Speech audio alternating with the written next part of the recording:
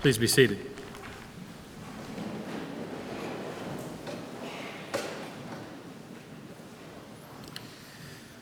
Well, here we are on the cusp, on the edge looking in. At the outset, on Ash Wednesday, we were all invited to Holy Lent. I hope it has been a beneficial time for you, as it has been for me. Now it is time for a different invitation. I've been doing a great deal of thinking. This is a topic that many colleagues and I have talked about before. We've spoke often about being present in the moment, which seems like something you do all the time. But I find more and more while I'm in conversation with people that either they or I are not present in the moment. So here is a 50-cent word for you this week to try it out at parties. You'll get no recognition whatsoever. The word is anamnesis. Bring that one out to your friends and you'll be the hit of the party, or you'll be a geek like me, which is probably the truth. But I've embraced it. It's a Greek word, anamnesis, which means a rich remembering. And I've used it in sermons before. In a sense, it means to stop time and place yourself in a moment in the past, to physically remove yourself from being present in the here and now and to place yourself somewhere else. It's something that we do every Sunday, actually, in the Eucharist. We sort of freeze time in that moment and put ourselves back with our Lord on the Last Supper. Anamnesis, a rich remembering. We walk through all of the steps of what he did and what he said, and we take, we eat. And that's what that moment is. And I'd like to invite you to that this week as we're on the cusp of Holy Week. It's a rich remembering of the account of the life and death of our Lord. It's not resurrection yet. We're not there. We need to stop and be present in this moment and linger a while. We want to be present at the Last Supper, the Passover, the one that our Lord celebrated, that is now referred to as Maundy Thursday. I hope that you'll come to the service. There we will mark and be present with a rich remembering as he institutes a new Passover and a new commandment: love one another as I've loved you. You'll have the opportunity to put yourself in a place of vulnerability as you are in the time when we will eat a new meal, but without bitterness, not without bitterness, at least not for now. You'll be invited to have your feet washed, which is the most vulnerable of things. I'd like to invite you to Good Friday, to be present in the time when our Lord will be crucified in the sight of all. You, me, all who have gone before, and all who are to come.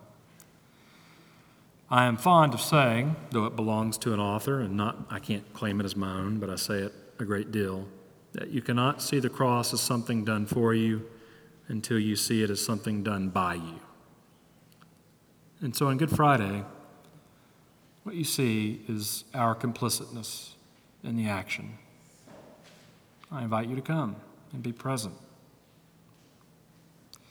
Let me invite you to taste the vinegar on the end of the hyssop, to see the tears of blood, to feel the anguish, to glimpse upon the cross and look at the face of Jesus, that precious face, and to say what I seem to say every year. I always think I'm going to say something different in the midst of that moment, but I seem to say the same thing every year on Good Friday. How could you do this for me? And why would you do this for me? We have ushered him into the city today. Hail the King. Blessed is the one who comes in the name of the Lord. Hosanna. We will celebrate the Passover with him. And then, not to be cruel or crude, but within 5 days we'll turn, deny, and we will place him on the cross. A rich remembering, I think, is in order. If you've never walked through Holy Week, let me invite you for the first time to go through it in its totality, the 3 days, Monday, Thursday, Good Friday, Holy Saturday with a vigil, sometimes referred to as the Triduum.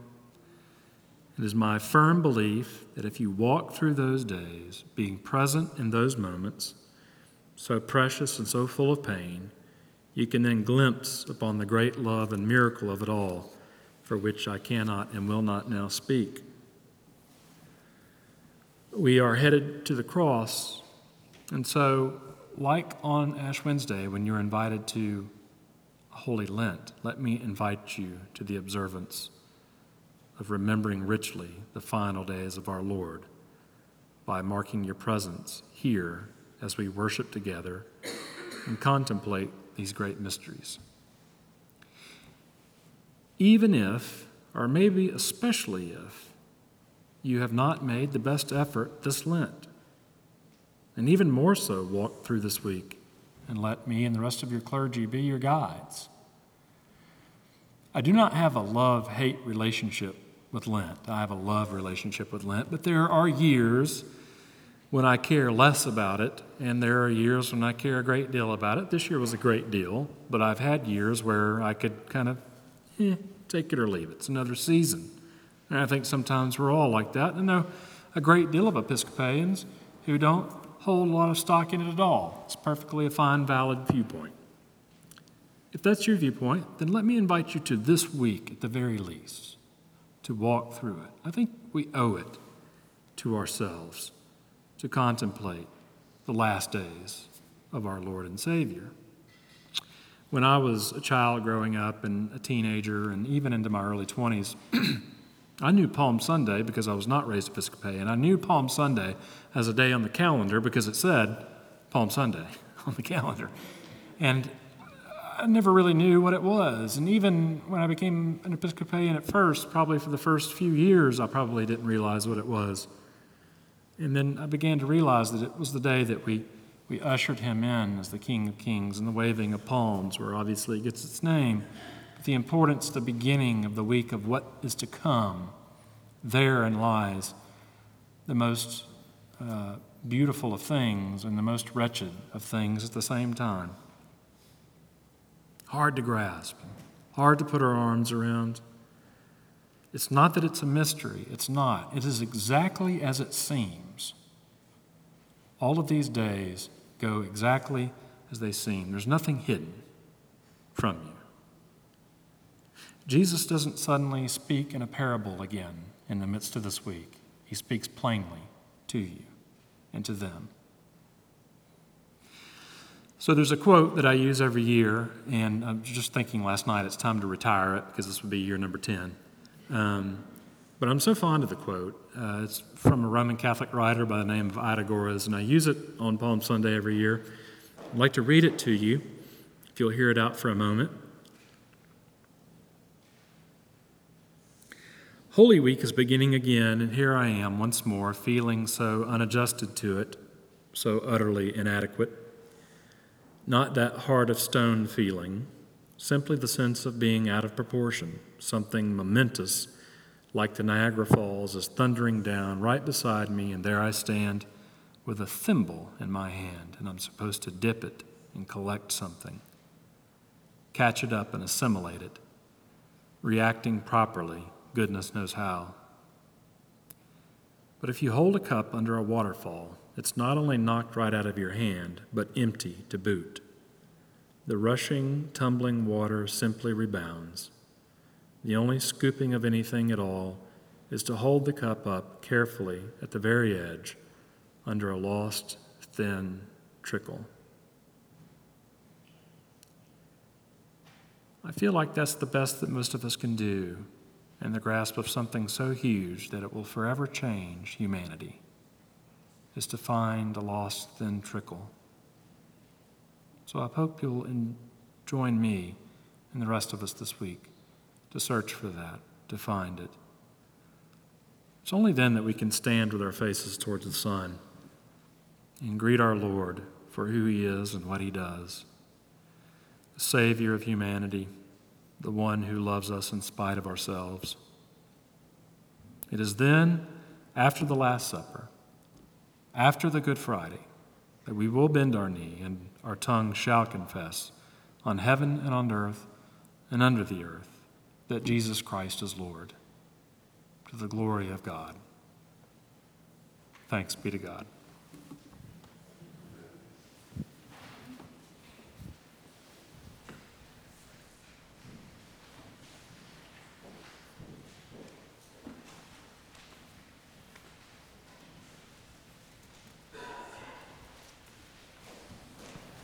Let us stand and say the words of our faith together in Nicene Creed.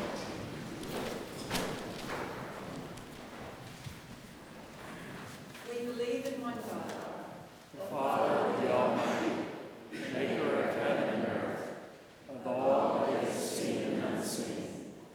We believe in one Lord Jesus Christ, the only Son of God, eternally begotten of the Father, God from God, light from light, true God from true God, begotten, not made, of one being with the Father. Through him all things were made. For us and for our salvation, he came down from heaven. By the power of the Holy Spirit, he became incarnate from the Virgin Mary and was made man. For our sake he was crucified under Pontius Pilate. He suffered death and was buried. On the third day he rose again. In accordance with the Scriptures, he ascended into heaven and is seated at the right hand of the Father. He will come again in glory to judge the living and the dead, and his kingdom will have no end. We believe in the Holy Spirit, the Lord, the giver of life, who proceeds from the Father and the Son. With the Father and the Son he is worshipped and glorified. He has spoken through the prophets. We believe in one holy Catholic and Apostolic Church. We acknowledge one baptism for the forgiveness of sins. We look for the resurrection of the dead and the life of the world to come. Amen. Prayers of the people of Form 4.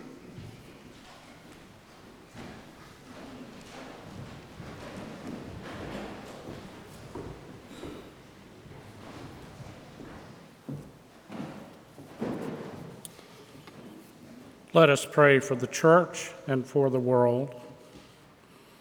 Grant, Almighty God, that all who confess your name may be united in your truth, live together in your love, and reveal your glory in the world. Lord, in your mercy,